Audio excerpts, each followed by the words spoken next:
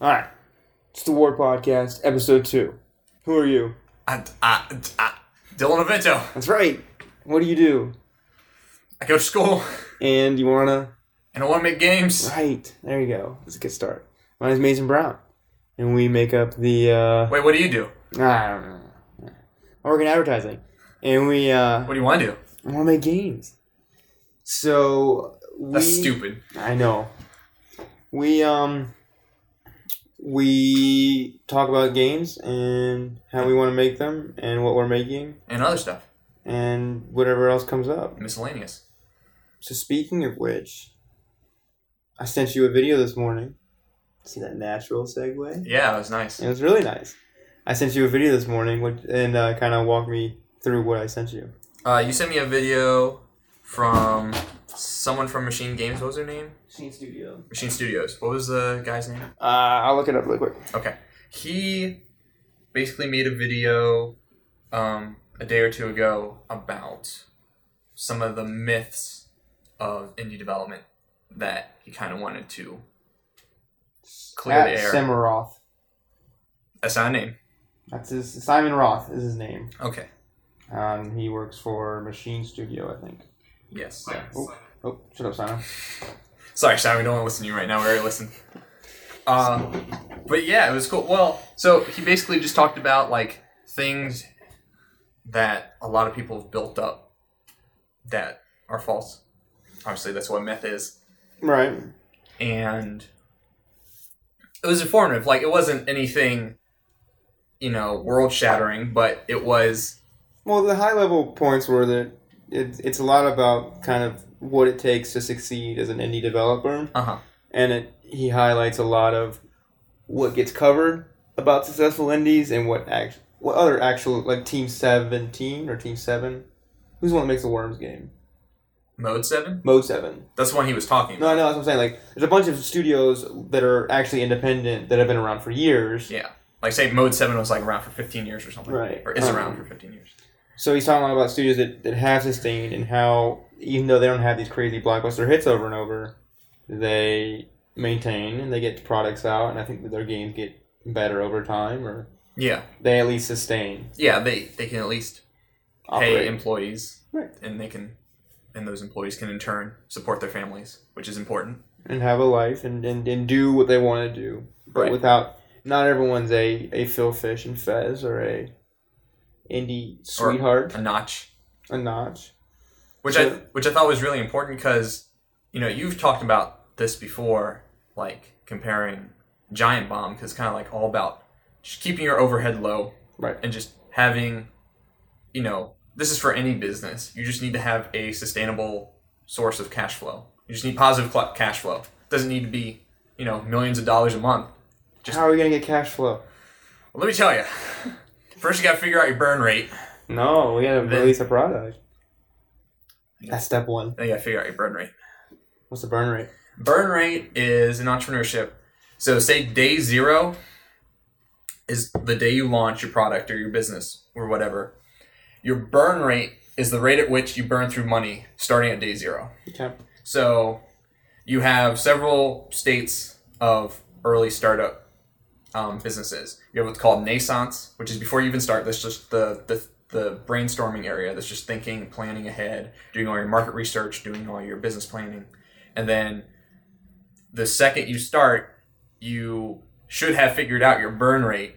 And then you take your burn rate and compare it to how much funding you have and say, okay, with this much funding and a burn rate of X dollars, we will go broke by this day. Which he talks about too. So we need to have cash flows by this day, otherwise this thing's going to tank. So if you say, figured all that out, and you get to the day where you release your product and you should have used up all your money, and it doesn't get you out of the red, like if it's a graph and the burn rate's going negative, and then you hit your last day and you keep going negative, you gotta get out. Like flat, you gotta get out. That's how they describe it. So that wasn't from that video, but that's stuff I've learned. Right.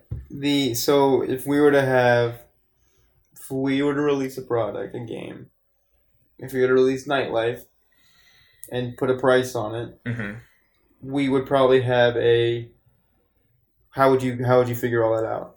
Well, because we have nothing to reflect against. Well, that's the thing. So in our case, it'd be different because if it's something that's part time or you have some sort of other source of income, it's different, and the burn rate's slower. Right. And you might. This would be if you had a startup. You had let's say you worked a job and you said I want to start a business, and then you saved up all this money, and then you quit your job, hired employees, had made all of this preparatory stuff, and then that's when burn rate and it's cash flow, important. and that's when that comes into play. But in our case, I think that we want to get it moving to a point where we think it can at least be worth sustaining itself. Yeah. And don't quit your day job is a very pertinent piece of information. Right. So on that, like let's say, Nightlife is probably the closest to any type of release. We've made 2.5 games so far. Which one's the half game? La Partage. Okay. I think that Peak is more complete than La Partage. Oh, yeah. La Partage was our first project, and then we went into Peak at a game jam, and then Nightlife grew out of a game jam, and now we've been working on Nightlife on and off for the past few months. I'd say that Nightlife is at least design-wise complete. Like, we know the loop, we know what it is. Yeah. I don't like talking about what Nightlife is because I give it away when I describe it. Yeah, you don't want to sell it. It's kind of a one-trick. You do want to sell it, but you don't want to, yeah, like you said. I think what's cool about Nightlife is that you play it once and it is what it is, and you walk away. Like, you could sell something like that for $1 or $2. I think it's worth. I think that anything we make, we have. If we don't assign value to anything we make, then we haven't assigned value to our time. Right. But also I think that Nightlife, by its nature, is like all media, disposable, and I think that there's a value that comes with something like that. You know. I like the idea of like releasing it on our site, and like the site will, host all those projects, and you can play it through a browser. But then, if say you just wanted it just for yourself and have it, where you didn't have to be connected to the internet, you didn't have to travel to the site, we could essentially sell it somewhere, and people could have it. You just set up. What's the payment service that Humble Bundle uses? Humble. No. It's not Square. It's. Well, they use PayPal and Amazon Payments. I'm talking about the widget. Like when you click on buy something, it brings up that widget to enter your payment. I think it's the Humble. I think it's the widget that they built. I've seen that. Oh, really? That's what I'm saying. You'd also do that. You just put that and then just give people a .exe or a .app file. But I think that it would be a mistake to not. Well, eventually we want to get something onto Steam. And eventually you're going to want to get on actual storefronts. That are ways that you can deploy the game out in ways that are easy to get. Running a Unity.exe is tricky. Maybe not. No, I'm saying you export it as a file, just a standalone file, and then have an FTP client, so when someone purchases it, they just download it straight from the website. No, I understand that, but that's not very scalable. No, but you're right. If you just wanted to get in the hands of people, right? And it doesn't avoid. Or you just put it in the web player, like you were saying a second ago. Well, we do that too. I'm saying that's the base version. Do you pay for that version? No. So then why would you download it? Because maybe you don't have internet access. Like maybe you just want to for some people, why was Cart Life a download from a guy's website instead of it just being on the web? Because the file is probably too big for him to stream through. It's really Is it? Bandwidth. Once you start hitting upper limits of 10, 15 megs, you're going to eat through your hosting really quick. Okay. Which is why I think Nightlife with the music alone and the assets. The pixel assets are pretty small file wise, but your music. Your budget's gonna get eaten up by sound. Yeah. And any type of video you throw in there. Yeah. especially when you enter like the boss scene. If we were to convert that into a video that would go through really quickly or something. Oh, you mean at the very end? No, the very big. Well, that too. Well, that wouldn't be no. That wouldn't be a video. I wouldn't play that as a video. Why not? Well, I don't know. I guess I could have never thought about it. I just thought of it just being more assets that would animate. Either way, I mean, either way, I think you're still your overhead. I don't know how big the master file would be right now if you export it, but you'd probably push a couple hundred megs, maybe. I don't know. But either way, I mean that works to a point, but also that's taking on costs that we don't need to take on. Okay. But I think at first it's fine. My larger question there is like, if you could play something through a web browser, why would you pay for it? I wouldn't pay for it. I don't know. I mean, it's a great marketing question because I've never done that, but that's always been an option. Like I've seen that hundreds of times. But why is it an option if people don't do it? Well, wait, give me an example. Okay. Because Car Life was free, and then there's a premium version that had more characters. Whereas I've seen, Super Meat Boy was a Flash game originally that grew into a product, but that wasn't that's not exactly. Either or. What about this isn't direct either, but what about Will Blanton's game? What about One Ship, Two Ship, Red Ship, Blue Ship? He put that on Greenlight.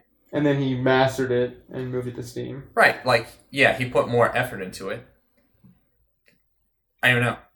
So I think the larger question that we need to answer then is do we just put Nightlife out there for free, and then is that worth doing, and then seeing if we can get any kind of traction with that? Well, that's what I was planning on doing originally. That's what I'm thinking. But we were talking about burn rate, so I just wanted to go in. Yeah, listening to the video, I was like, well, we could charge for this. Like, not saying, so this is how I'm saying it should work.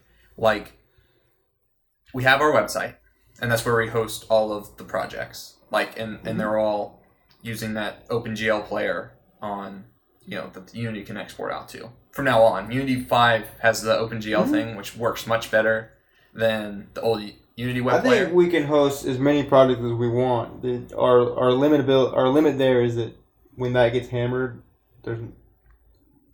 we have to move to another way to host it or pay for more hosting. Okay. Which is why I think you see a lot of downloading and a lot of using third-party services like to move Newgrounds files. or something like that. Right. Yeah. Just a thought. Just throwing that out there. That's true. Well, I mean, I'm not as web dev savvy as you are, so you're compared to me. But it's things that. But I think the larger question. These are all things that are solvable issues. I think the larger question is like with Nightlife, which Nightlife is a game that essentially we just say what's next, which is the theme of the Lunari that it came out of. Right.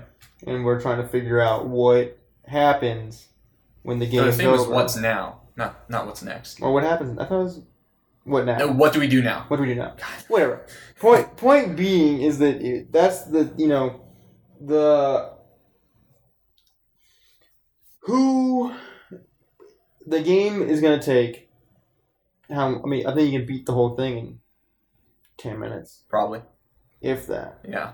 You know what I mean? So it's. I haven't built the loop to the end, and I need to concretely plan out exactly what he's going to do, because we had a lot of those ideas, and those are all a lot of them are still partially formed.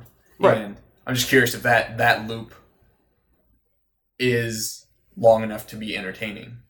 I think that the way we had it set up, where it's over a certain amount of time, that I think that we both know that Nightlife is just a short thing. Right. Which is why I think that we are totally fine with giving away for free. Right. Right. Just what that video brought up made it sound like, well, you could charge for it. And what I was saying before is, why would you have a version that you charge for when you could also play it for free? I don't have a good answer for that. And I think that no one has a good answer for that. But I think it's something worth trying out. Maybe not with this, but with something. maybe if it was something that you could take with you on a phone, or take with you in an experience that. But you're gonna beat Nightlife the first time you load it up in a browser. Maybe you want to show it to someone else. That's true. No, I think you're right. But you could, where are they gonna be if they don't have a browser? I don't know. Right. Airplanes. Okay. Air Force One. Well, the big airplane market. Yes, Mr. President, you called me? Yes, I'd like to show you this game. Oh, your Obama impression. It's getting better. What was that? I think the initial push needs to happen. I think that everything we do has to happen around. I don't think that you and I are interesting enough right now. We haven't made anything worth. But I can juggle. No, well, I can actually juggle. Thank you very much. But I don't think that we offer any insight that no one in our exact same position can offer or can't offer. I think that we have our own taste. Okay. Which brings, I think that feeds into the creative that we make, and I think the expectations that we have for what we want to make feed into that. Mm-hmm. But I think right now, the push for the site and the overall, the idea of it as a company is that we make interesting things, right? Yeah. So I think that Nightlife is an investment in developing Cache, right? That's the plan behind it. So in my mind, we push Nightlife on the site front and center, right? Right. And then we have the podcast on there, and it'd be pretty cool, and everyone's listening to it and subscribing, but it's also our feed. And then we pretty much, it's our job to see what people think of Nightlife. Yeah. Right? And and it's, because it's not a product for release, there's no expectation, we can keep pushing it. Yeah. Over time. We don't lose anything if no one plays Nightlife. Yeah. So it's okay. But what we lose is the opportunity to develop trust or a sense of what we do. Okay. You know what I mean? So Nightlife A has to be a reflection of something bigger than it probably is. You know what I mean? And I think it has that. I do. But in certain ways and in certain other ways. I don't want to primarily make humor games. But it's not. I don't think that anyone's gonna take that away. No, but if someone were to play it, you can make a lot of perceptions. It uses pixel art. It is comedic. It's a kind of parody of tropes in games and mechanics, kind of like the Stanley Parable in that sense. And then, so some of that stuff I'm fine with, but I don't want to just be defined by those things. I don't want to be... But right now, you and I can only be defined by what we put out there, is what I'm saying. There's no... Okay. We don't have... I mean, that's in my opinion. Why would anyone... What else are they going to pull? Are they going to look at my portfolio of, My Facebook? My, posters and web work? Okay, that's true. I'm just saying that I don't want someone to look at that and think, oh, that was funny. I can't wait for the next funny thing they make. But in my mind, it's our responsibility to make the next thing for ourselves illustrate that point.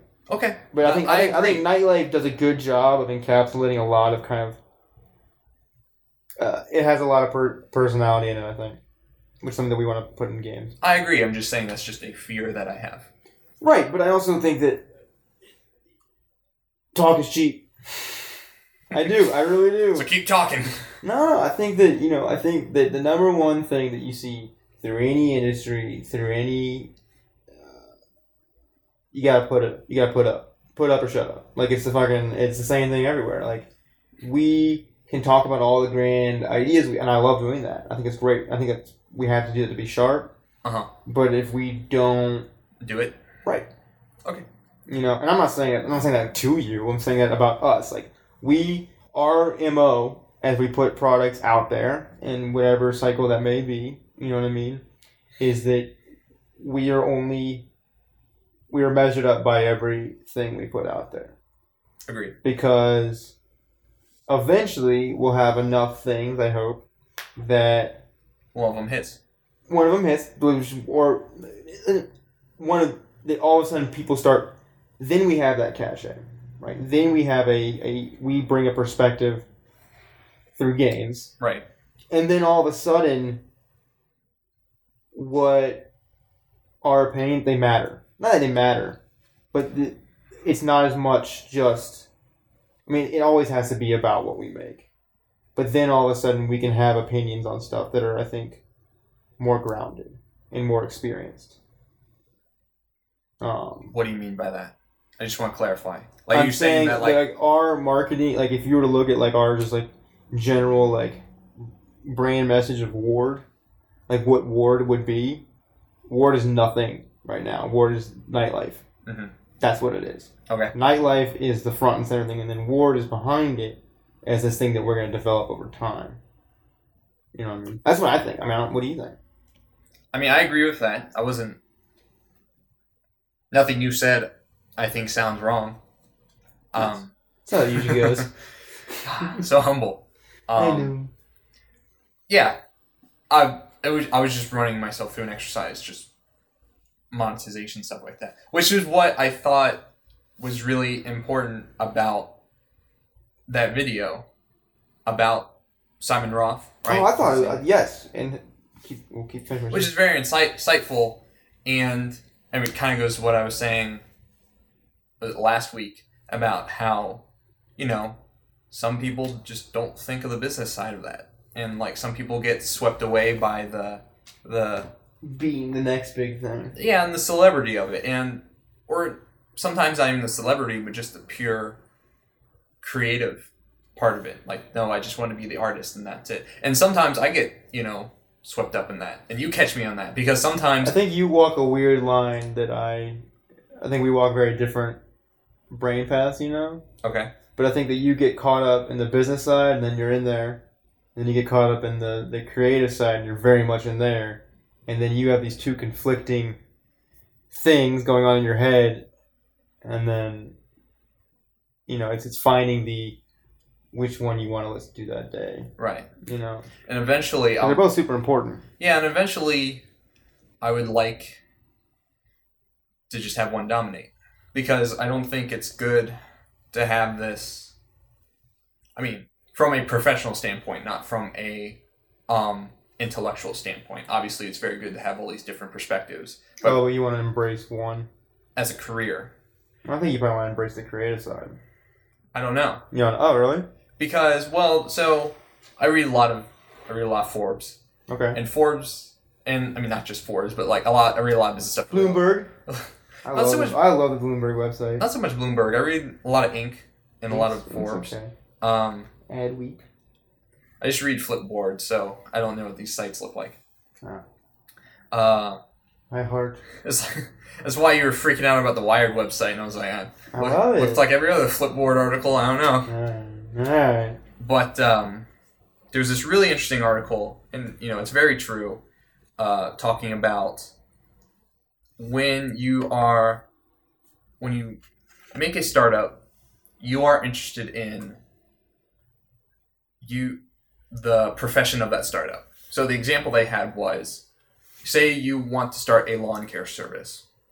I do. Brown Lawns It's gonna hit. And I can never be unsatisfied. The bar is set so low out of the gate. I made it into a rock garden. I hope you like it. But so the example was, say you want to start a lawn care service, and so you're going to start out as one of the guys taking care of the lawns, because you're going to start really small. You're going to have like 2 or 3 employees, if that. You have like a truck, and you're going to go around and take care of people's lawns. But if your goal is growth over time, you have to make one or two choices.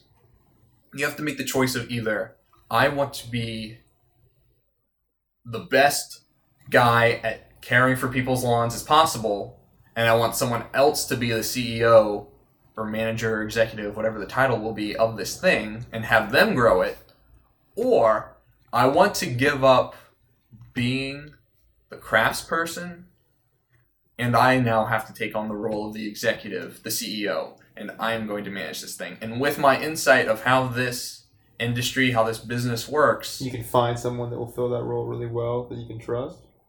Well, that, or you should be hiring those people over time. But that like being the CEO will like entrust, that the company will do well. It's like it's always the argument of like whether or not the founder should be the CEO. And you still see that today. Like whether or not the product guy has enough insight to be the manager.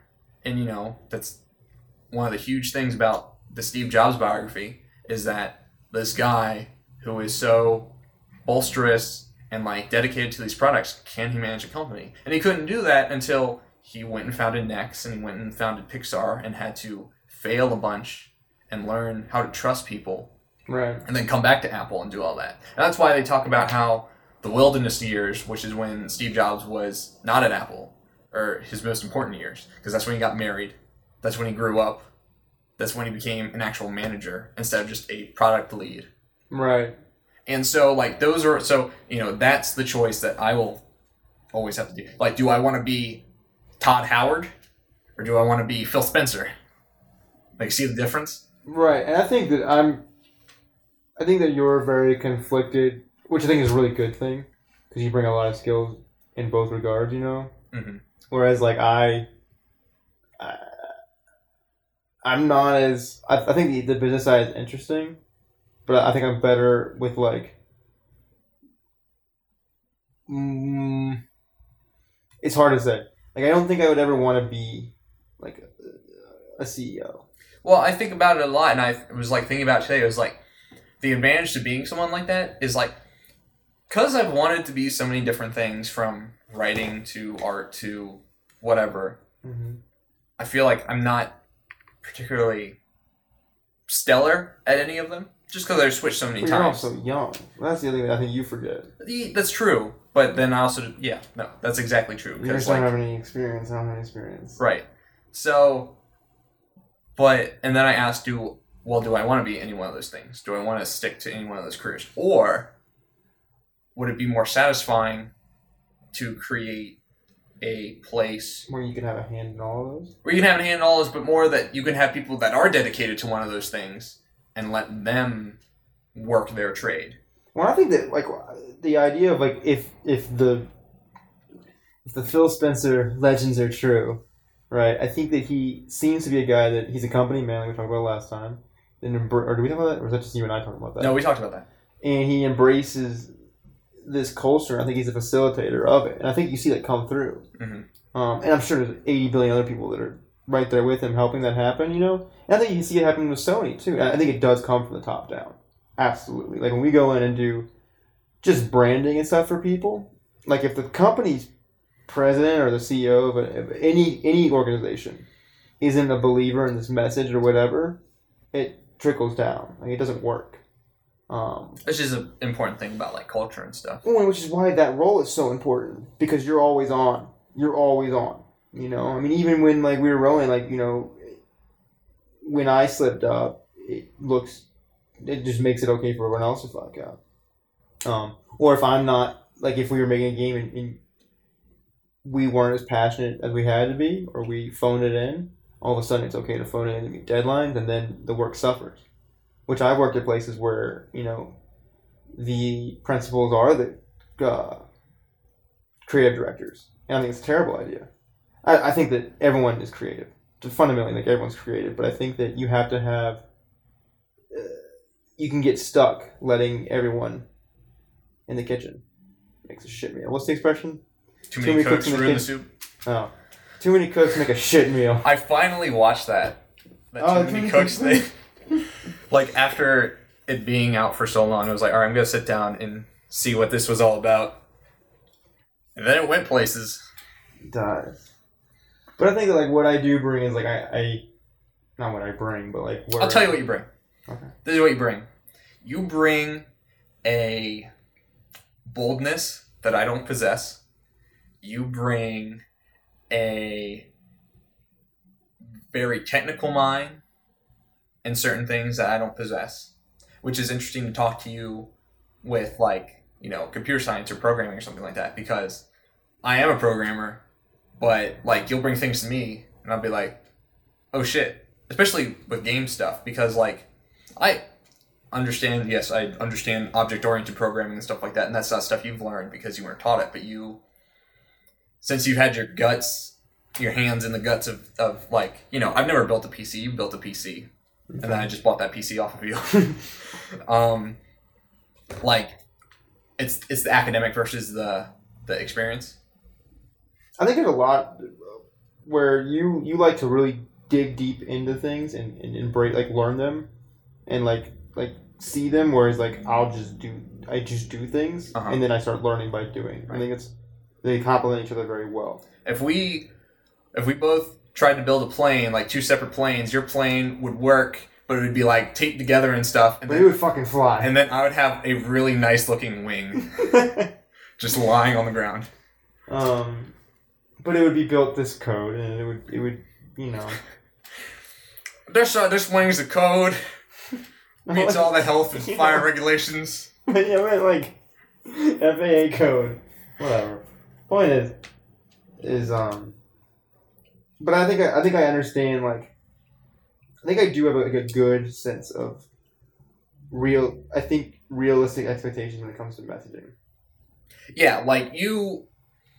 Because I went to school for communication. Yeah, you went to, but your school was interesting because, like, the communication school at VCU also has a lot of marketing in it.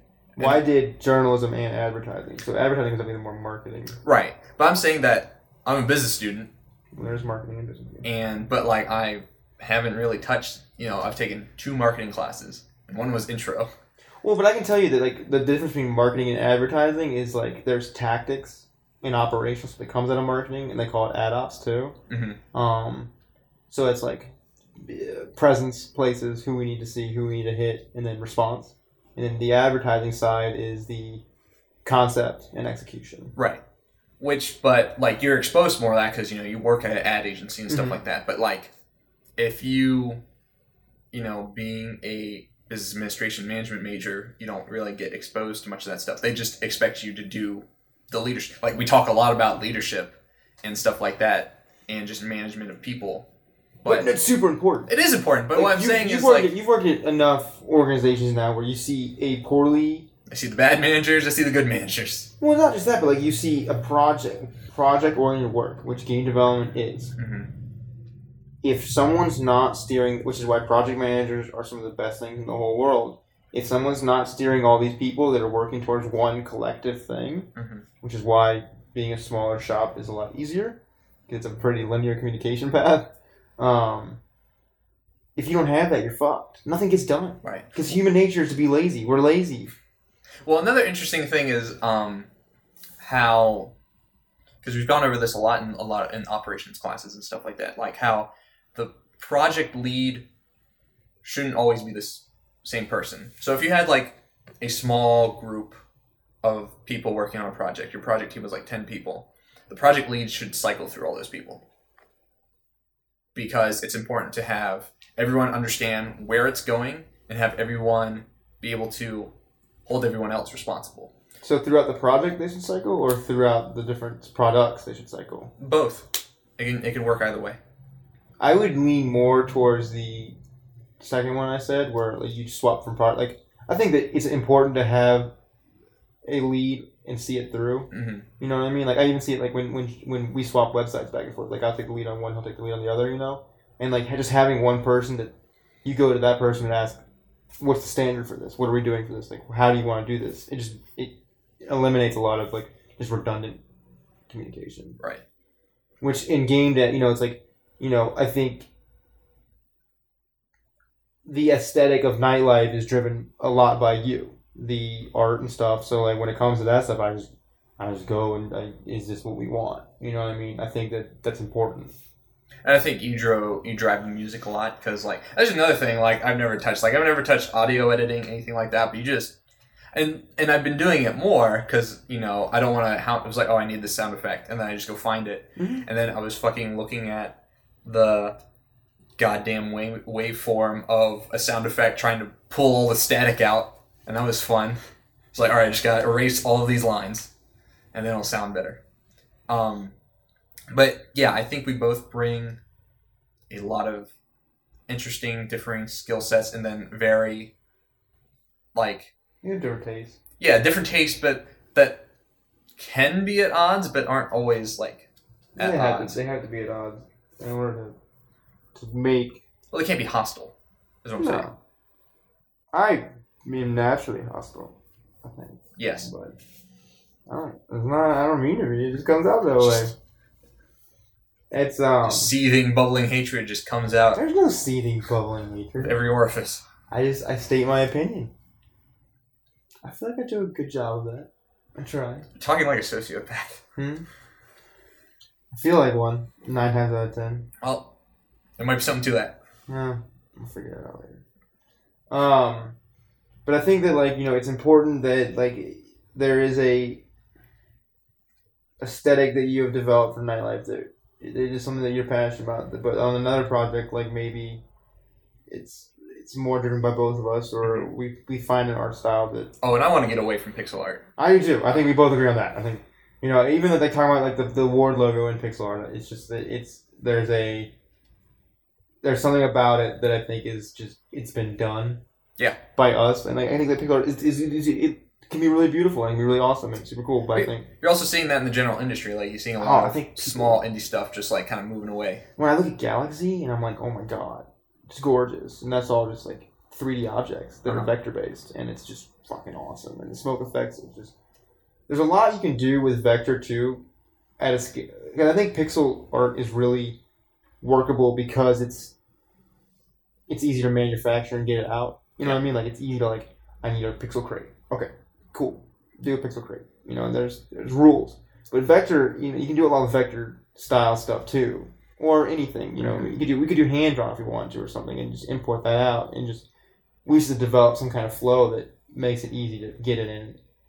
That's the big problem, is that it has to be scalable, but also that we can get assets in quickly. Yeah. Because I think it's really easy to get hung up on Well, there's also we've never messed with programmer art or placeholder art. That one Ludendare that you weren't able to go to, and I only went to half of it because of school. I didn't even do any official art. It was all boxes with sticks hitting each other. I think I'm all for that. Yeah. I think there's no. And I think if we were to do it in stages where we do a lot of proof of concepts, if on the website the voting stages are, all right, first is the initial idea. Don't even have just here's a paragraph of what we think this game would be, and then get a certain amount of votes for that. Then the second stage is proof of concept, programmer art, get that out, get a certain number of votes for that. But what are you comparing now? Because once you go down one line, what are you testing against? What do you mean? So you vote. So you have two ideas, right? Oh, the ideas aren't competing with one another. Oh, you mean what if? So let's say you have these two game concepts. Okay. And they vote, and one wins. Okay. Or one is the more favored. Okay. So you go to the next stage, and now you develop. What do you develop? Two mechanic suites for it, or? No, that's not how I concepted it. The idea would be, say we have 10 ideas. We throw 10 ideas up on a website. Okay. And then people vote on those ideas, and I don't think it should be whoever has the most votes. I think it should be gated. So if this reaches 10 votes, it's worth thinking about. It's a kill, Okay. a yes/no gate, and then you go to the next one. And the next one is you make it bare bones version, and then put it back up. All right, this one needs 25 votes. If it hits 25 votes, then it goes to the next. And then you build a queue, because what if 3 ideas? Having ideas in the hopper is always good. So and then you just run them through. Now let's say one idea is at stage 2 or 3, and then one idea is at stage 1, still in the pitch stage, but they both get enough votes. Well, obviously the stage that has progressed more should be worked on first, and then the next one should be in the queue. You see how that works? I do see how that works. It's a big endeavor to take on. It is. But then we could also just ratchet down the amount of ideas we put on the website, and we could increase. I think it's a really cool way to move projects through and keep yourself accountable to making it work, in a way to So it's not like it just takes us so long to even get an idea from a concept to a playable. Well, I think we need to look at it more like the Lundare like model, where it's just here's a weekend go, and obviously that's not sustainable. You just use every weekend to just push the stuff out, but if we have these things up, then also have like a timeline, say like proof of concept 2 months. But then, like, what happens when you, like, the thing is that I think we want to dig in once in a while. Sure. I mean, I don't know. I don't know how that's, we'll have to think that through. Like, because from the outset, no one's going to vote on anything. So we just pick one. We're like, all right, let's work on this one some. Mm-hmm. Which I thought was another interesting idea that the Simon Roth brought up, was how he kind of demystified the myth of you need to fail. Oh, I love that. X number of times. Right. And he was quoting how Rovio, they were basically on the verge of bankruptcy, and then someone drew one of the Angry Birds one morning, and then they just built a game around it, and then it took off. And then now they're just leaning their entire business into that, and then start having to lay off people because, oh look, the 8th Angry Birds game isn't making as much money as the first one. Mm-hmm. So, but they that's a long tail. They've been able to profit. Sure, from Angry Birds. But that still sucks when you then have to lay people off because you didn't have the foresight to, have other properties, have other sources of cash flow. Right. Well, I think there's some contingent there that wanted to make more cool games. Like Bad Piggies was cool. Sure, but I mean, it's based off the same brand. Right. Like, they didn't try to become... Oh, I think a bunch of business people went in there and were like, we gotta ride this through. Yeah. This is now Angry Birds Incorporated instead of, Rovio. Which I think Rovio is a really cool name. Oh, yeah. Which is a business. I think Angry Bird was originally a pretty cool game. Oh, I'm not saying Angry Birds is bad. I'm just saying that... I was just saying in general, I like the name Rovio, and then I was also saying that they're leaning into that properly too heavily. Oh, yeah. Because they were probably... It's probably a mixture of fear of not being able to strike lightning twice. Mm-hmm. And... Well, I think that you see that... That's just... You expect that. I'm just not one for sequels. Right.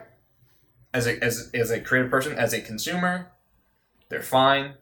I will play Shadow of Mordor 2 when that eventually comes out, because the way that game ends is just like, oh, okay. But your commitment to a sequel as a player is so much smaller. Yeah, it's way smaller. Mm-hmm. I'm not spending tens of millions of dollars. Like we do, as any product based anything, it's so easy to iterate and sell it again. Right. And that's what do you do then? But these are all bigger questions. That's also a argument of product versus artwork, mm-hmm. commerce versus art. Like, just because you can iterate. That was on that Polygon put out this big spread about EA, like the founding of EA and how EA quote unquote lost its soul. And after reading it didn't really look like it had much of a soul to begin with. But yeah, it looked like it was. But it had a really interesting point about how when they made the first Madden game, everyone was like, "What are you doing? You can't make a game branded around Madden. That's just dumb." It was like, who plays video games? Who cares about Madden? Mm-hmm. And then did Gangbusters, and then it was like, "All right, we made so much money on this. How do we do that again? Let's just make another one." And then it was like, you can't make the same game. And then they did it, and then now you have an annualized Madden franchise, and that's both.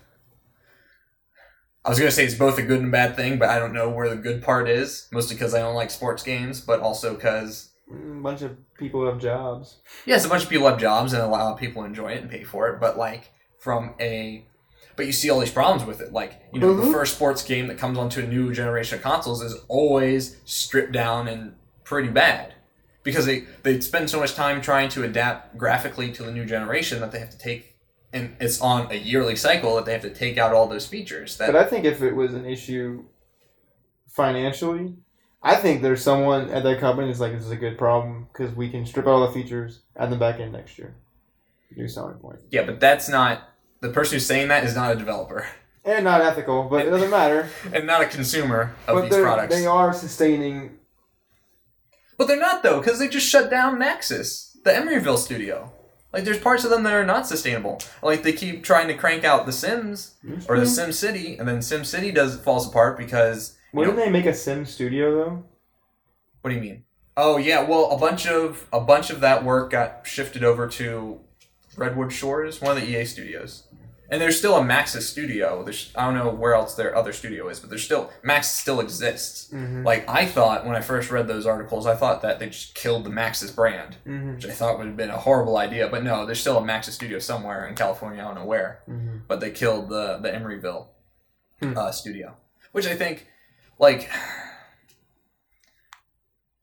Once again, here's that argument, here's that conflict between art and business. It's like, you want to just blame faceless executives and for being callous and cruel, and it's like, oh, you made the decisions for trying to put all these like hooks into SimCity to try to monetize it more or make it, or prevent piracy and all that stuff, and then you punish the people that you ordered to do this instead of taking responsibility for yourself. But I don't know how it went down. Right. I do know that there were people who were smart and saw the signs, like Ocean Quigley, who left Maxis and started his own indie studio because he probably saw that hammer coming down. He's like, this game was not going well. Mm-hmm. Like the development, there's just huge friction. I need to get the fuck out. Mm-hmm. I think I don't know what you would do in that scenario though, where like someone poses like decrees on you, and like to me, I think it's a problem that as the development team and the creative team that you're going to be faced with business problems all the time, and people are going to give you unrealistic expectations. I think it's poor management, but also I think that it's your job to make something that's still the work is a reflection of you at the end of the day, and like people can walk away from it, but like anything that doesn't work, I mean, I'll always just take personally. Like, I don't think that there's any other way to do it. I think that if you can disassociate yourself because of your company being crappy or whatever, like I think that it's your responsibility to find a better company to work at. There's crappy management everywhere. Like it's not, eventually someone might think of us as crappy management. Like I hope not, and I think we get to try really hard. And I think that there are really well-run studios. But I think that like when Irrational blew up, I think that everyone's like, whoa. It's not... I'm still reeling about that just because that was more of a creative decision. That was more like, Ken Levine just saying, hey, I want to work a smaller form, want to do some more experimental creative stuff. Well, we don't know what all happened with that, though. But, like, we do know that he played a hand in dissolving it. But it might have been like a, hey... These are your options.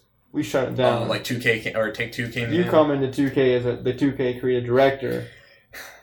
So we're workshopping this name. How about 2K Boston?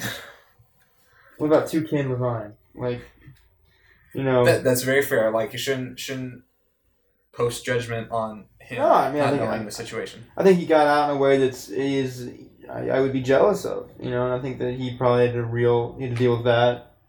But he's fine. He's got enough. No, I'm not worried about him. No, I'm saying like the bigger bummer is that when a creative studio like that can't sustain. Oh. You know what I mean? It's like if Bethesda shut down. Like all of a sudden like Bethesda's like this beacon of like we can make really cool fucking games that are critically successful. Yeah. Or Naughty Dog. Like they're making stuff that's like Last of Us is fucking cool. Like it's really cool. Mm-hmm. And I think that that's an inspiration to everyone that makes games that, like, you can do it at a big scale and a small scale. You gotta be smart. Just gotta, But same thing in the movie industry. Like, you can get a Guardians of the Galaxy that blows up. A Guardians of the Galaxy is good. Like, it's clever, it's smart, it's cool, and it's very much like James Gunn. Like, it feels like something that he had a hand in. But you also get Transformers. Like, well, who puts out Transformers? Paramount? It's Fox. Shit. Universal. Is it Universal? Let's say it's Universal. I don't know anything about Universal's like executive management. I don't know anything about how They pick, Oh, you know about Kevin Feige? Like how Yeah, he's like, yeah. yeah. That's what I'm saying. Like, you have someone like that. Kevin Feige is basically the Phil Spencer of Marvel the Studios. guy that went to Disney Animation from Pixar. John Lasseter? Right. No, I'm not saying that you can't. But I'm saying as a creative, it's your job to find a company that you fit in that does that. And there's not that many, so you have to be that good to belong at a company like that. Right. You know what I mean? Like, I don't think... Like, if I wanted to go and, like... If I wanted to leave you... No, that's not what I'm saying. I'm leave saying... this whole place behind. Like, when... I think you have to get experience working professionally doing stuff.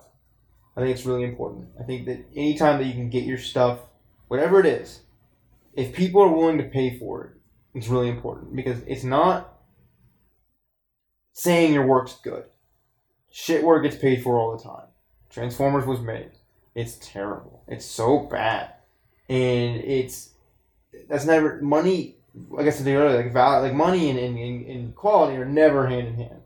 I think that they can feed into each other, right? But there's never a direct one. But I think understanding what production quality stuff feels like making is hard.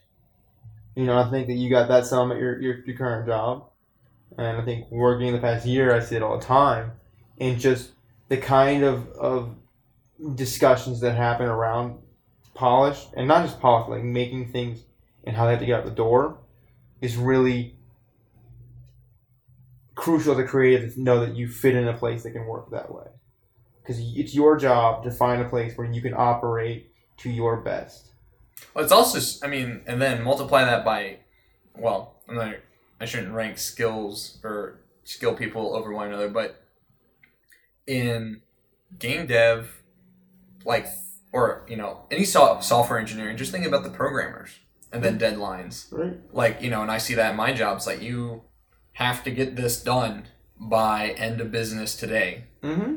Okay, I have no idea how to reproduce this bug. I don't know what's causing it. It's causing the entire application to crash. What do I do?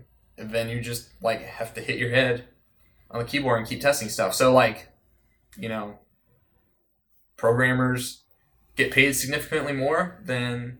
But the shit they deal with But is insane. They deserve it. Oh, yeah. Well, and it's...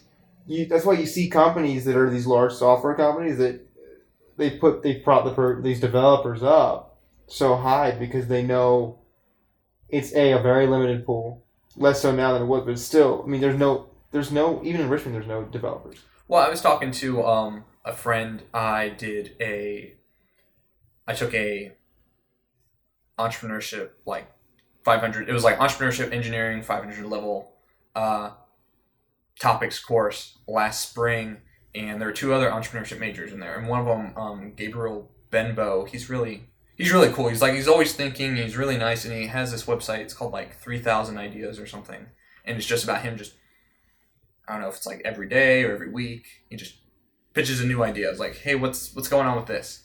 Which I think is really cool, and it helps with that ideation part of business development. But he went with a group of people to the Valley a couple weeks ago. Mm-hmm. He went to Google's headquarters, and he was talking to people at Google, and there was a manager there. He's like, I can't hold on to developers. Right. They come and then they just go because like they get better deals elsewhere, or it's like, because I'm like, if you're smart enough to knock it there, it's like you're gonna have every desperate tech company knocking on your door. Yeah, it's a big resume thing, and you're gonna get ahead on it. And software makes so much money at an insane overhead compared to like manufactured goods, or compared to like you take a whole pipeline of like a car from concept to a car, it's expensive. It steals a lot.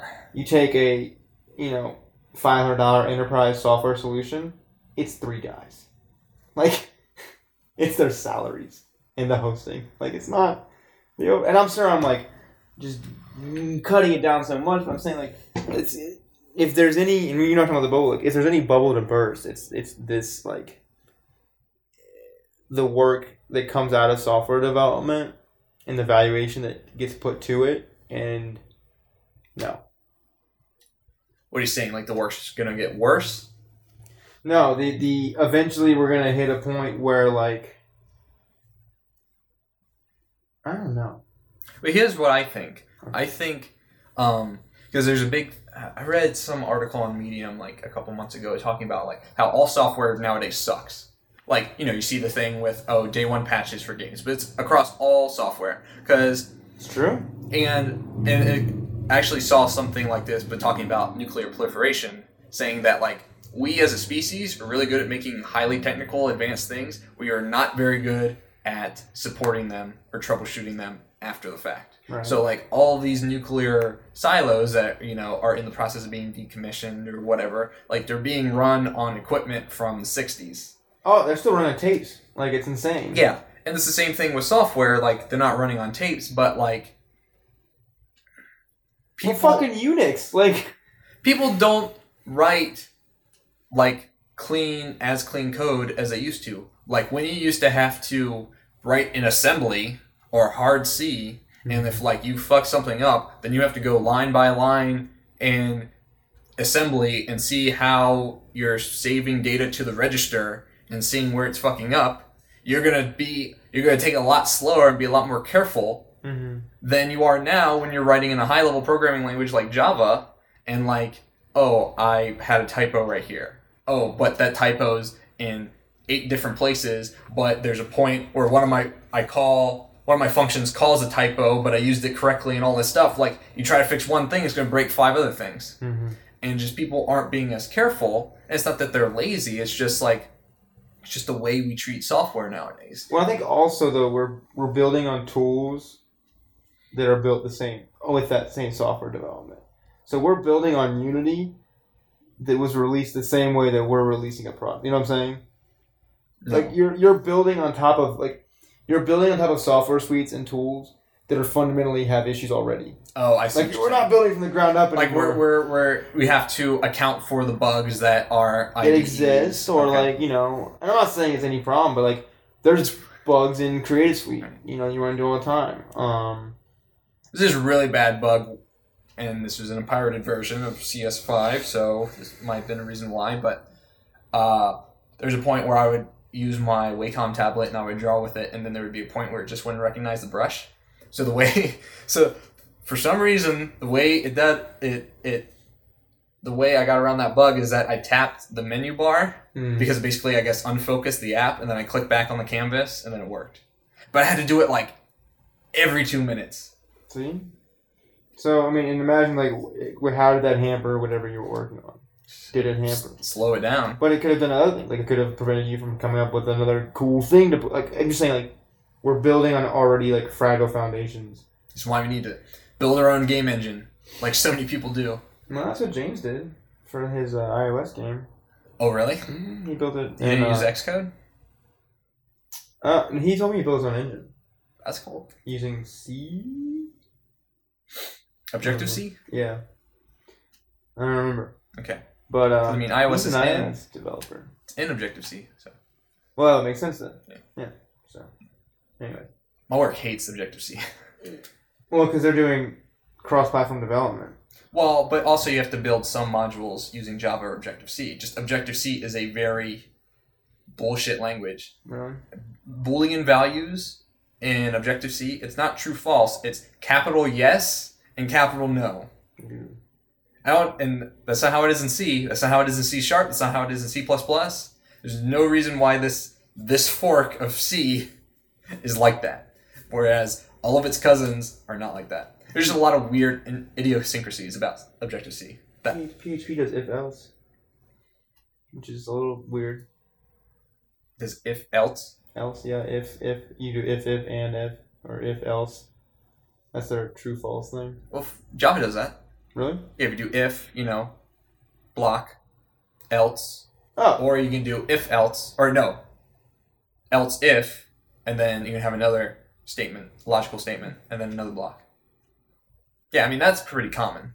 Maybe I'm just confused then. Maybe.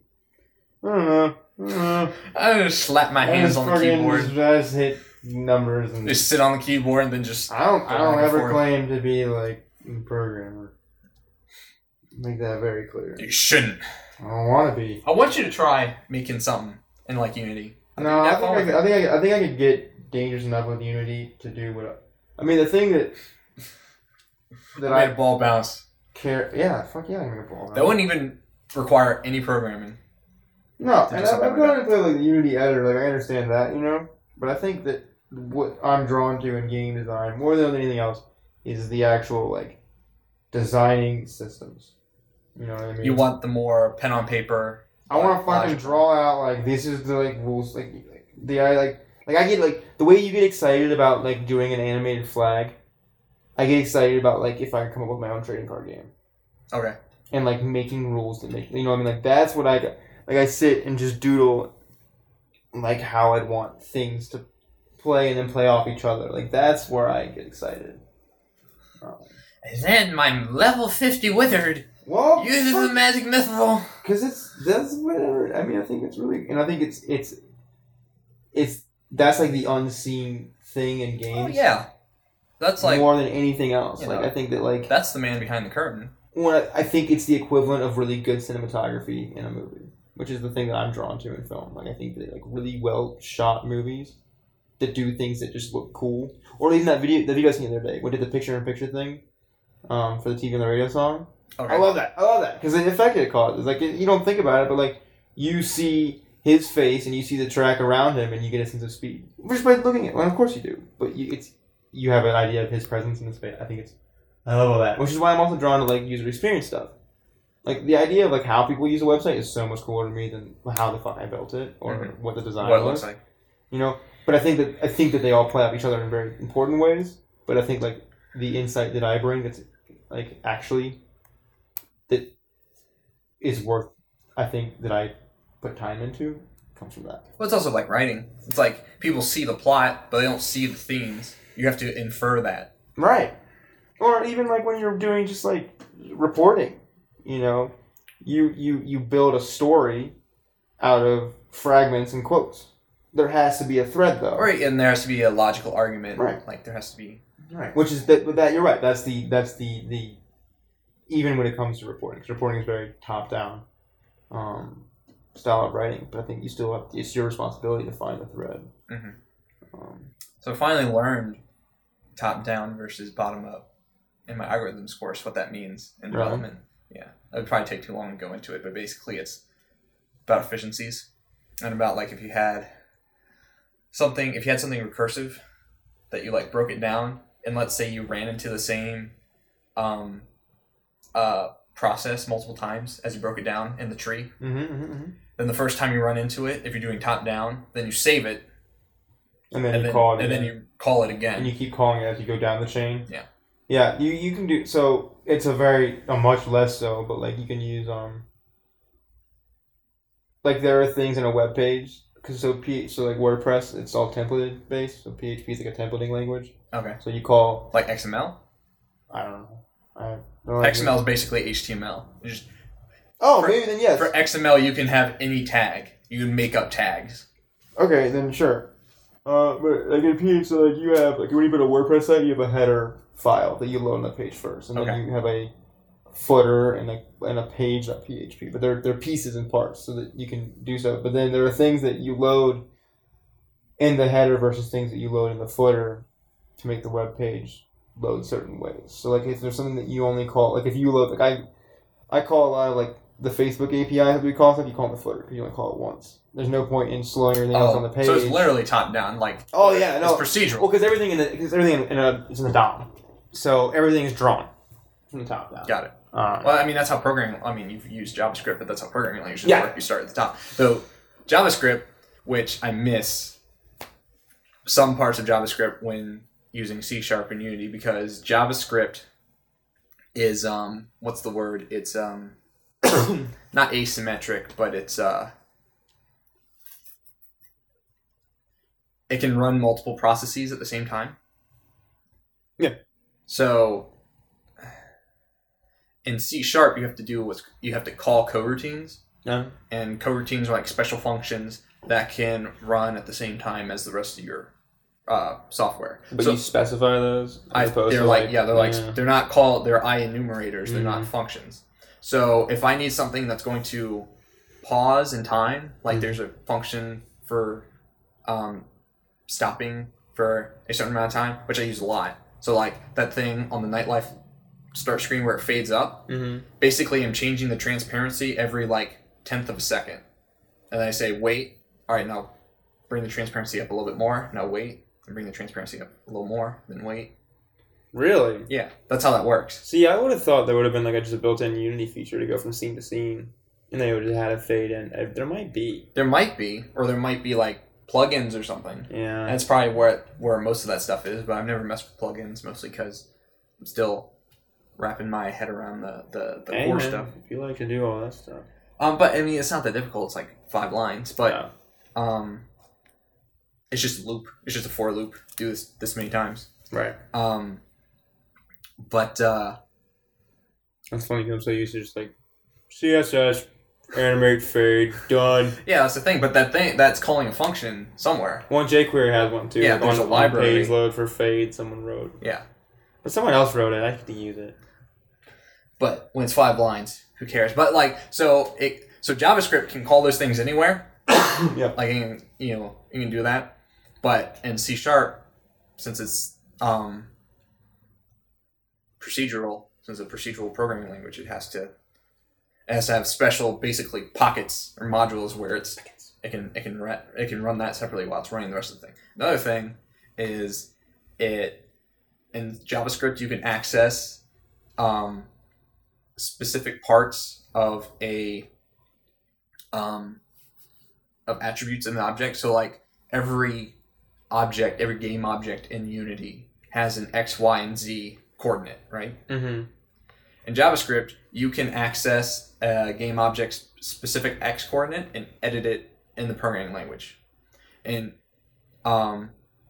C#, you have to create a new 2D or 3D vector of coordinates, and then you have to assign it to the coordinates of the game object. You can't access the X coordinate. You have to access all the coordinates and edit them all at once. And then, so it's like... That sounds terrible. So for a regular game object in JavaScript, it'd be game object dot, transform right. dot position dot X. Right. And then equals 23. But for C#, it's game object dot transform dot position equals new vector 3, and then 23, 84, 0. That's the same thing for color. So when I had that, and I didn't know this, but now I do, when I had to edit the transparency, it's an alpha value. So it's RGB, then alpha. Mm-hmm. I can't edit the alpha value directly. I have to call, renderer.material.color equals new color, and then just tell it to keep the same red, blue, and green value, and then just edit the alpha over and over. Yeah. Oh. And then what's it just loop through over and over? Yep. I got it. Yeah. That's pretty cool. And then how's it to stop? Oh, it's just a loop. It's a for loop. Oh, you specify how to loops. Yeah. Well, and now thinking about this, I have it just set as a stupid int values. Like, do this 100 times, or I should just do this until the alpha equals. That's what I was thinking. I was like, yeah, because you can have a loop until you have until it's a thing satisfied. Yeah. I've done that where I had to loop through. If you have a thing where a user can dynamically add stuff, and you have to loop through until you just keep looping through and finding new items in a list until you hit the same item again. And that means it's time to stop. But much less complicated than what you're doing. So programming. Wait, when did we talk about Siren Roth? The video's good. Go watch that. It is good. It's good. And I think that what we want to get out of the podcast is you and I to hash out a lot of what we want to get done. And I think making that transparent too is pretty cool. Yeah, I also think it's kind of cool that it'll be an archive of what our thought process was day 1 and day 10, and God, we were so smart back then, or God, we were so stupid back then. We're so idealistic. I wish we'd just release a game.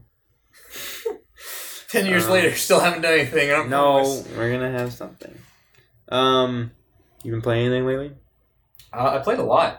Played a lot of Rocket League. Let's wait on Rocket League. Why? Well, because Rocket League, I feel like is going to be an extensive conversation. What? And I want to... No, I'm not saying it's a bad thing. Okay. But, so I finished Shadow of Mordor. Oh, really? Yeah. Okay, which I have no interest in going back. Not as light and base as a narrative thread there was in that game. It was still a narrative thread, and that's what kind of kept me going. It's like, okay, there's things influencing this. But if it's just me running around the world collecting like the little artifacts and stuff and just redoing the same power struggles I just did, like, doesn't hold much sway because I already did it. Like, okay, I know what it means to brand people. Unless I go and brand literally every captain and then sit them all as war chief and then just collect them into an area and then blow up all their heads. That's what I like, did. I mean... I didn't beat the game, but I did that. Well, I beat the game. You didn't beat the game? No. How far did you get? I mean, you got to the second area. I had just gotten to the second area. You had just gotten there? Yeah. And then what, you just fucked around? I got the... You got the brand? The brand, and I got the possessing thing, so I just made everyone mine. Okay. But I spent a lot of time doing that. Okay. So do you want me to tell you how it ends? Because that's what I was going to talk about. You're gonna go back to it. No, I'm gonna go back to it. Okay. I just bought it for PC, so it was on sale the other day for like $6. Oh, $6? Yeah. Holy shit.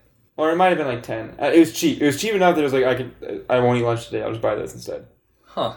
So I bought Transformers Fall for Cybertron. Fall of Cybertron too. That was actually $6. Okay. So I did that. So I will say this about the ending. I won't say specifics, but it's not very good. It's okay. And not to color. All right. Just Give you I got it. impressionable mind. I got it. You're not gonna hurt my feelings about it. It's not gonna change. You don't like Lord of the Rings. Nope. So it doesn't matter. Did you even care about the setting? No, I don't like orcs as enemies. I think they're dumb. I do like how violent it is. I love that. Have you seen the movies? I've seen the first two. Okay. Never mind. I got the guy who made the fucking ring and he's pissed and his family died. I can get the vibe. It sound like Sauron's family died. And that's why he got pissed. All the peasants' families look the same. There's one woman and the dwarf. I like the dwarf. The dwarf is cool. The dwarf was cool. I like how the dwarf doesn't have a traditional... I did the big game hunting thing for him. Oh, you did all that? That was awesome. That was pretty cool. I always liked dwarves. Dave the dwarf. Was that my D&D character? Yeah. God, he was cool too. He was a bard. Dwarves always rock. Dwarves are cool. So what are you gonna see? Your ending. So it's, a lot of people kind of shit talk that story and like, oh, it's just... I mean, it's... It doesn't, like... Get in the way. It doesn't get in the way, but it doesn't break new ground. Like, it does interesting things, but it doesn't go anywhere with it. Like, he quote-unquote, like, Talion's supposed to, like, kind of develops a, like, affection for the woman, the braided hair woman. Can't blame him. And stuff like that, and that's interesting. But it doesn't really go anywhere, because, like, Celebrimbor tells him not to do anything. It's like, think about your wife and kids. And Celebrimbor, like, you're always waiting for the other the other shoe to drop. Like, oh, he's actually the ultimate villain or something like that. Because, he has very malice tendencies and things like that. I don't know. It's... Oh, I did like that he could teleport with his ghost. My creative writing professor this summer talked about how, we think of, every day we think of interesting, settings or characters and things like that. Mm-hmm. But that doesn't make a story. Like, these characters don't make a story. And it doesn't help that Talion is a traditional brooding hero. White male lead. Like, I mean, everyone always says that. I don't think if he was black, he'd still be brooding. No, I'm not. I'm not saying black people don't brood. No, that's how I'm saying. Asian people, Indian people, Native American people. No, they don't brood. But have you seen Last of the Mohicans? No. Neither have I. No. But hold on, I want to say something to that point though. Okay. Well, I think that I'll finish your point, then I'll tell you my point. Well, to the white male lead thing, like, I bring that up because, like, yes, he was a hero of Gondor and all these, people of Gondor, are white and they're rangers and all that stuff. It was just, I'm not saying that, him being white was a bad thing or shouldn't have been, him being male is like, it's just, that wasn't a narrative choice. That wasn't a creative choice. That was just a default hero. here. And he fits in the world, and that's fine. It's just, that's the point I was trying to make by including white and male. It's just that. I was just giving you a hard time. See, the thing is, though, that I think that what you're saying is you're right, that the story was enough to pull you through it.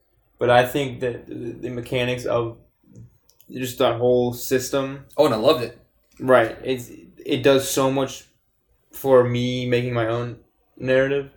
Oh, yeah, I mean, that's... No, you're right. I'm not saying you're not saying that. I'm saying, though, that I think that the next step, whatever the next step for that could be, is we know the player is going to have this sense of control.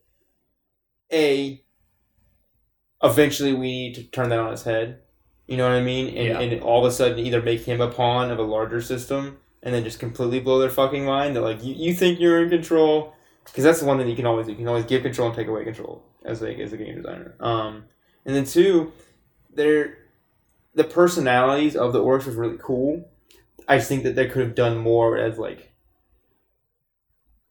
having them do activities that were related to their person. Not like a thing, like they're not gonna play bingo or gosh, the bingo player, but like it's casual Fridays. Well, it would have been cool to like you could have done like dynamic bases where like there were certain assets tied with like you had 6 personality groups, and then of those you broke up like random maps, like kind of like a Diablo tile based system. Okay. So that like all of a sudden the environments reflected their personality, and then their staff reflected their personality. Well, and you made me think of something else that's interesting. It's like, and they did this, it was easy to do this because they were orcs. It wouldn't have been easy to do. I mean, they did this for Batman Arkham Knight too, but like, an orc is not a real, says you, doesn't really have personality. Like, they're all going to be evil. They're just inherently evil. Why is a thug in Batman just inherently evil? And you said they say it on the radio. And you brought up... I know we're the bad guys. And you brought up an interesting point. It was like, why in Batman is there not a point where they let you play as the thug? And then you can explore what that means. What does it mean to be just one of these crooks on the street? I mean, I don't even want to explore that. I think that's cool. But I think what I want to... I would do that personality swap the same way that in film you have... Every once in a while, the hero will come in 15 minutes into the movie, and you're following a different character. It's like a trope. Where like you follow someone else that you see the hero from their perspective, and all of a sudden they're on a way higher scale. It's like the alien in Alien Isolation is the scariest alien's ever been in a game. Right. Because just one of it. Right. So imagine if there was an Alien Isolation sequence, or if in Alien Isolation, for just 10 minutes you play as the alien. After playing as the girl for so long, all of a sudden you feel like you're hyper powerful. So it's the opposite. Whereas like in Batman, you're always just this. You're just unstoppable. It's like the scene in Mass Effect 2 where he plays Joker. Right. And you're trying to escape the ship. Right. But I just think it'd be really cool to be a thug and be in a room and you don't know Batman's there, and all of a sudden you just hear like a scream. And then you turn around and your friend's hanging there. And you could orchestrate all this just by like generic like breakpoints in the world. Like you could totally make turn a corner. This haunted house hallway, essentially.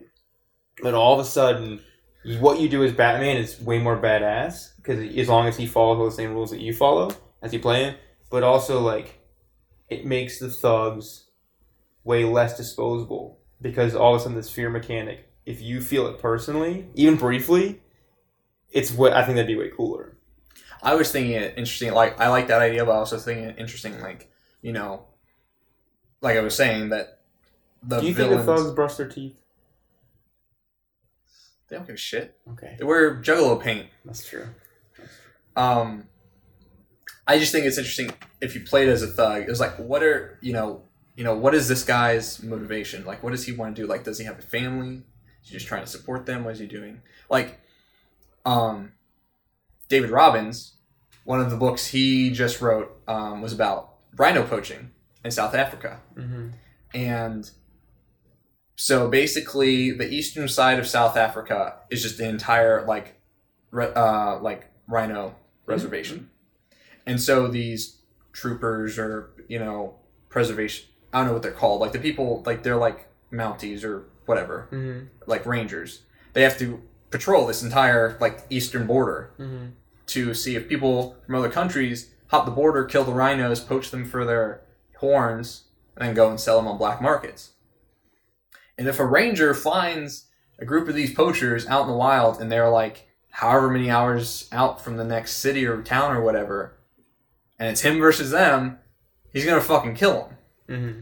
And, you know, and some of these poachers are people that come from other parts of Africa that can't support their families for whatever reason.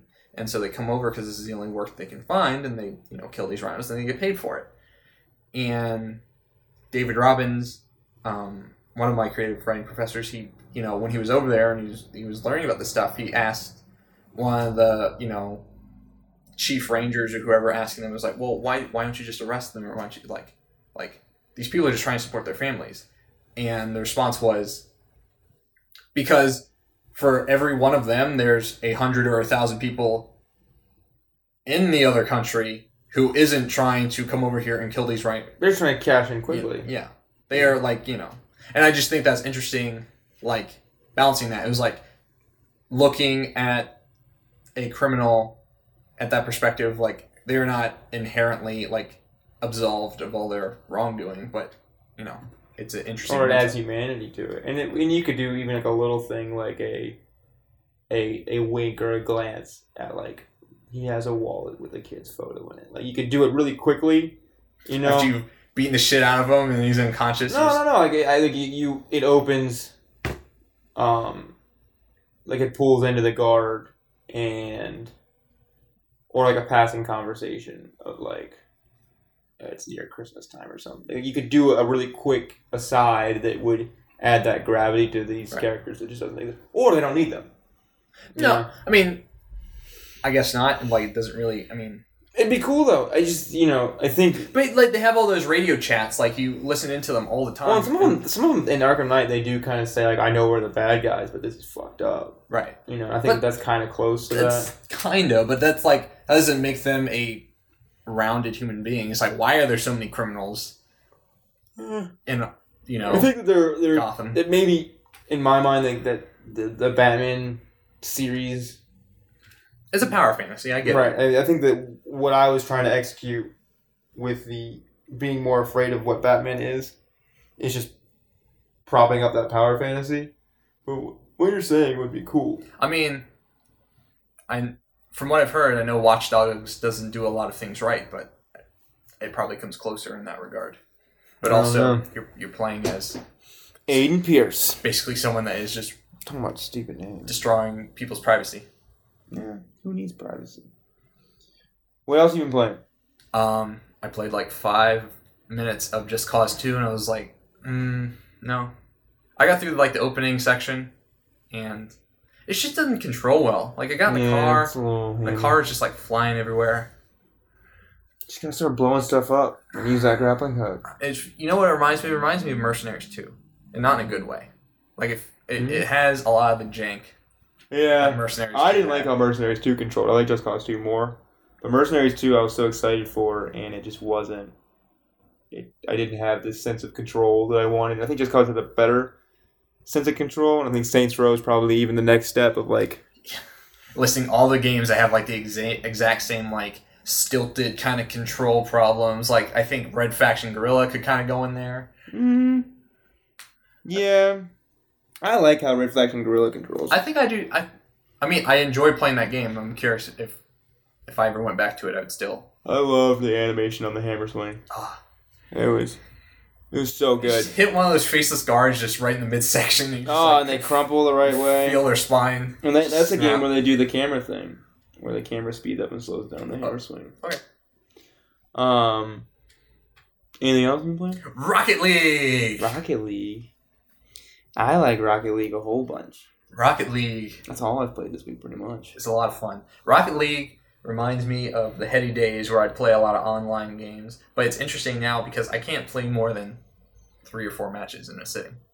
I'm like, all right, I need to go do something productive. Well, it's kind of funny how the learning curve on Rocket League, we started together. me, you, and my other roommate, and we played for about 6 hours straight. And I think that every game we were learning more and more. And I think now that you and I are probably both to a point where we feel pretty comfortable with the tools that we have at hand, and now it's a refining. You learn 90% of a lot of sports your first week doing them. You know what I mean? I say sports loosely, like games. Okay. I was immediately thinking about rowing. I was like, okay, I can rock that. Rowing is like when we coach rowing, we coach that you're going to learn in the first 12 weeks of rowing, you're going to learn 90% of the sport. And then you're going to spend the next decade of your life refining the last 10%. Finding all the flaws. Which I think is a lot of anything that's worth competing at has that similar barrier of entry, but that 10% buys you a whole bunch. Yeah. So when we first started playing Rocket League, Tim kept telling me, your roommate, he was like, you have to jump. Why aren't you jumping? Because I just had all ground movement. I was afraid to jump. Like, that was the first time. I embraced jumping. That was the first time I ever, like... You're afraid of jumping in real life, though. Like, don't lie to yourself. I'm kind of afraid of heights. We went to Jumpology, a big trampoline place. I've been to Jumpology. No, we both have been to Jumpology. Went for Kavia's graduation. Oh, that's right. You're there. I forgot that. And you guys were like, touch that sandbag. I love that. It was on the ceiling, and I never touched it, and I think it was mostly nerves. Yeah. Did you ever jump off Richmond Dock? No. How high up is Richmond Dock? You've seen Richmond Dock. Yeah, but I have no... Was it 15 feet up? Probably 2 or 3 stories. Really? It's at least... I mean, it'd be like jumping out my window right now. Okay. It's a little higher than my windows. I didn't know that. That's not that far. It's not that... Well, have you ever jumped off like a big rock or anything, like high up? No, not really. I'm from the beach, man. Where are there big rocks on the beach? Piers. I jumped off the pier. I've never jumped off the pier. Oh. We're going to jump off the pier, and then you're going to get 50 fish hooks embedded in you. That's true. I'm afraid of heights too, though. But I jump off of it in order to, like, conquer. Like, fuck you, fear. Like, when I went bungee jumping, that was so scary. Oh, really? Yeah. I want to go skydiving, but it's just because I want to be like, you know what, I'm not that afraid of heights. Well, there was that time we were on... I'm scared of roller coasters. I haven't really been on many. I don't know if it's just out of fear or out of, like, no, that's stupid. But see, like, I think I don't like roller coasters because I have no control over what happens. Oh, yeah. Oh, yeah. A roller coaster falling apart. No, I don't mind that. Terrifying. I just don't like being, like, when I jump, it's me jumping. Okay, just completely, tell me my fears are worthless. Well, I don't think a roller coaster's going to fall apart. I mean, it's not worthless. Have you heard those things? Alright, I'm sorry. Well, we've been on the top of my apartment, my old apartment, staying on the roof. That was freaky. And then your girlfriend was... I don't mind. Tipsy hanging I don't off mind of it. me being at the top. I didn't care for all the inebriated other people. Yeah. When you Tim and I went up the first time, that was funny. Yeah, Tim's terrified of heights. Anyways, Rocket League. Rocket League. I'm terrified of heights. I think there's a lot right in that game. I think the big debate that I've been seeing going on is, should there be different courses? Oh, like all one field. Should there be... Like structured differently? Yeah. Should there be a circular one? Should there be a... And I'm on the hard... No, there shouldn't. I think it should be a one... So like Dota. One map. One map. It's not like Dota. It's like a soccer field. There's one soccer field. There's one tennis court. You know? Yeah, but like... Even though it's a soccer ball, it's not necessarily... Like...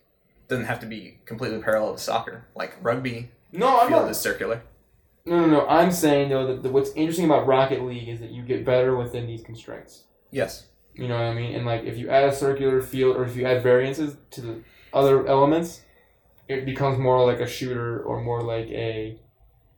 It takes away from... You have to adapt your strategy. Right. It takes away from what I like, whereas, like, I can get good and my skills can apply every time. You know,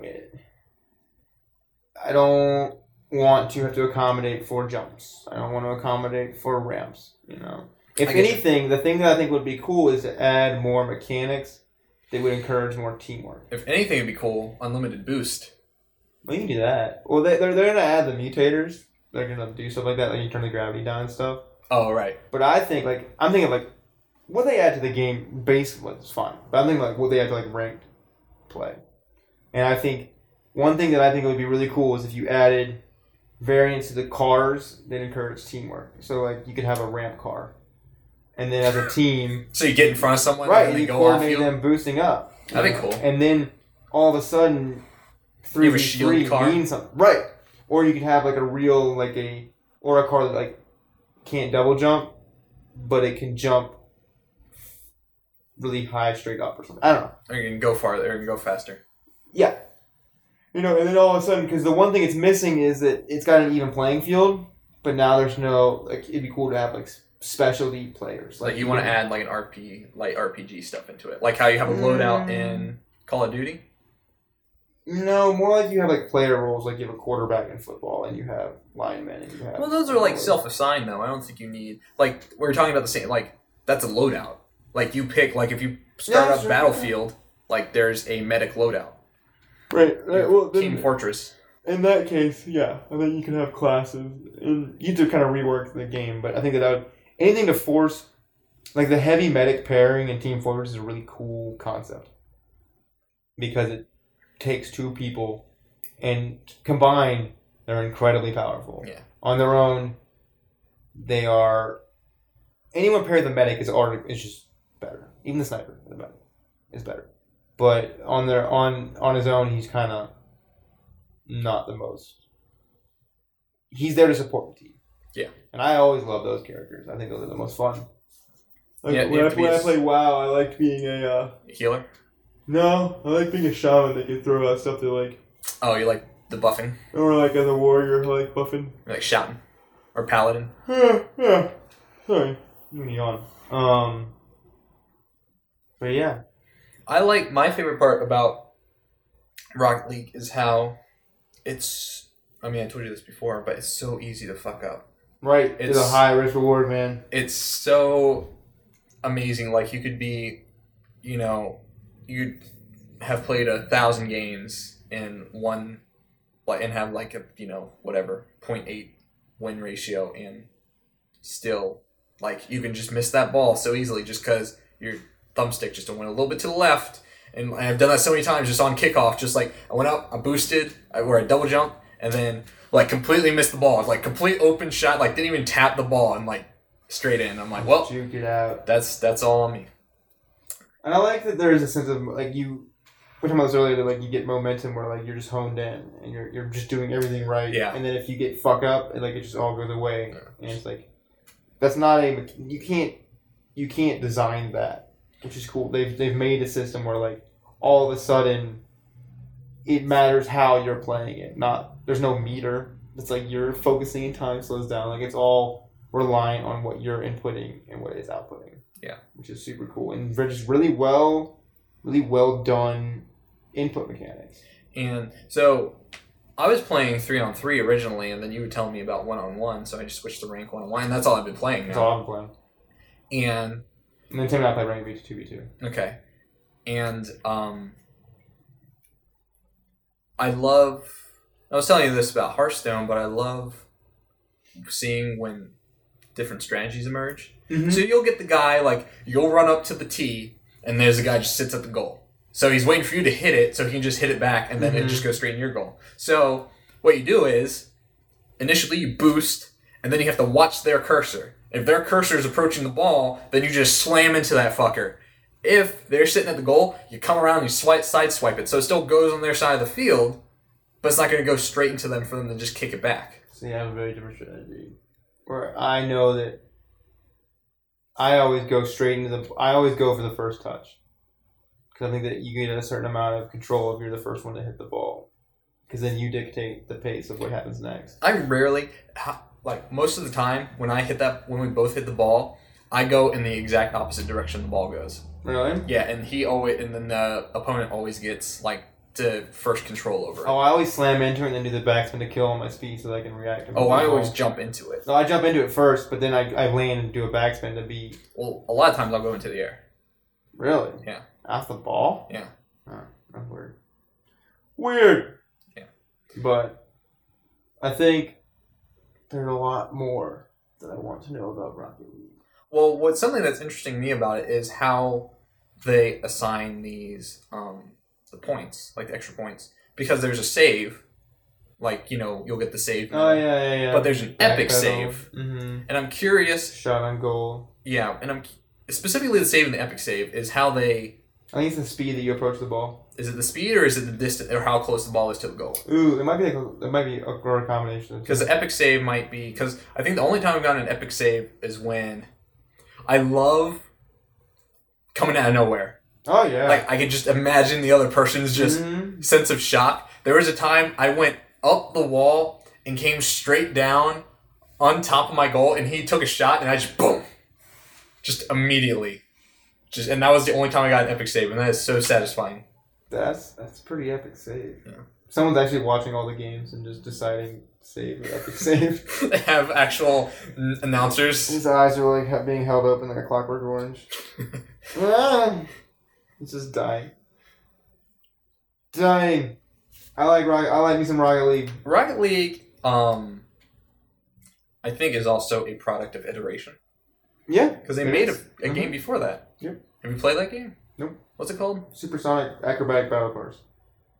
I wonder how close it is to this game. I look at the videos for it. It's pretty close. Yeah. I think that a lot of what they were fine was they stripped out all the extra courses. They Hint, hint. I think the controls. I think I don't know if the ball cam was part of the first one, but I think the ball cam. Whatever. That's an insane feat. However they did that. How are they tracking it? Well, and just someone put a lot of thought into where the camera needs to swing and how fast it needs to swing. Well, you also, like, if you go into, like, the replay mode and you, like, switch between, like, the overhead cam and then, like, player cam, your car is, like, literally on the bottom of the screen. Like, there is no extra space between your back bumper and, like, grass. Like, right. Your back bumper is touching the bezel. The cars that are really low to the ground just are halfway in the ground. What I'm saying is, like, it keeps a lot of visibility open for the rest of the map. There's a lot. There's like a case study on like just really tight control design. Though, like everything's your fault, not the game's fault.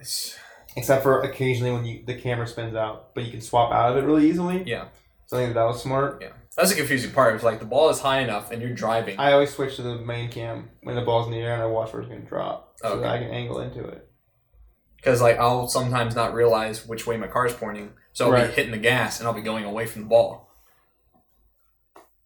But still, just the amount, like I never think that there's something that's always my fault. Yeah. When something goes wrong. But like I'll be playing like FIFA or Madden or something and I have no idea what counts. I hate sports games. Well, no you don't. You like Rocket League. It's a sports game. Yeah, but do you like Mario Soccer? It's a sports game. It's like a party game. I like Tiger Woods. The old Tiger Woods games. Nope. I like NFL Blitz. Okay. Well, you like sports games. I like a sports game. Okay. I think that you just aren't a big sports fan. No, I'm not. So I don't understand. Contribute. But I don't like basketball games and I love basketball, so. I just don't understand watching sports. I don't get it. Would you watch Rocket League? No. Well, I mean, I watched like those crazy trick shot videos. Like, that's cool. But I don't know. I don't know how to explain I don't understand the appeal of observational, but like I'll watch rowing, and rowing is the least photogenic sport on the earth, but that's because I can appreciate rowing. But I think that's why a lot of people appreciate sports. Like I appreciate. No, I think a lot of people watch sports because they live vicariously through the people that are playing the sport. Yeah. I mean, yeah, but I think also it's a celebration of like athleticism and like these people are just very talented physically, and I think that maybe you just have a bad stereotype of sports watchers. Maybe. I mean, that's a tough one. I don't know why. I didn't like watching sports growing up. Yeah, also, my family wasn't big on watching sports. Oh, mine was. Mine's huge on it. Like, my dad will sit down and watch football and then pretend to know what's going on, and then he'll, like, call someone and be like, hey, I'm watching the games, and yeah, I'm a Raiders fan. What? No, I'm a Packers fan. Well, I think that some people like the idea. I think you're right. Some people like the idea of watching sports, but, like, I just like I love basketball.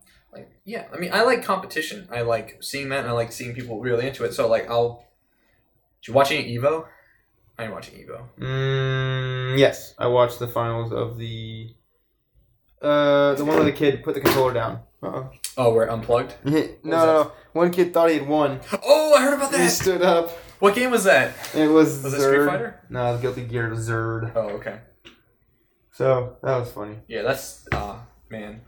I like, and I follow that RVA Fight Club, which is the RVA fighting game scene. Okay. Wasn't sure. At first. And they're pretty cool. They're funny. They talk a lot of shit. I like that. I like trash talking a lot. Oh, they're pretty cool. I like, I watch the Olympics. I like the Olympics. Right. I think that you just haven't found a sport that you like watching. Bowling, man. I think that if you can appreciate rowing, it's not that you don't like watching sports. It's just that you don't have a lot with popular sport that you can relate with. Well, it's like I was kind of talking to you before. I don't like being classified. I don't want to be classified as a sports watcher because I have bad connotations. I don't want to be classified. But you so desperately want to be classified as a writer, and you so want to be. Yeah, because I have good opinions of writers, or I have a good stereotype of writers. It's not you don't want to be classified. It's just that you want to be in control of what you're classified as, which is fine. Yes. I think that's everyone. I don't, But I think that by no means do you not want to be classified. I don't think anything of that. It's fair. It's a fair argument. I'm not like putting you in a oh god. Abort. Well. No, this is me in a nutshell. No, that's not what I meant. Just like I want to be the very best. Yeah. Like no one ever was. Yeah. Catch them is my real test. You sing the whole thing? Train them is my cause. You sing us out? And I travel across the land and then searching far and wide. Boom, boom, boom. These Pokemon don't understand the power that's inside Pokemon.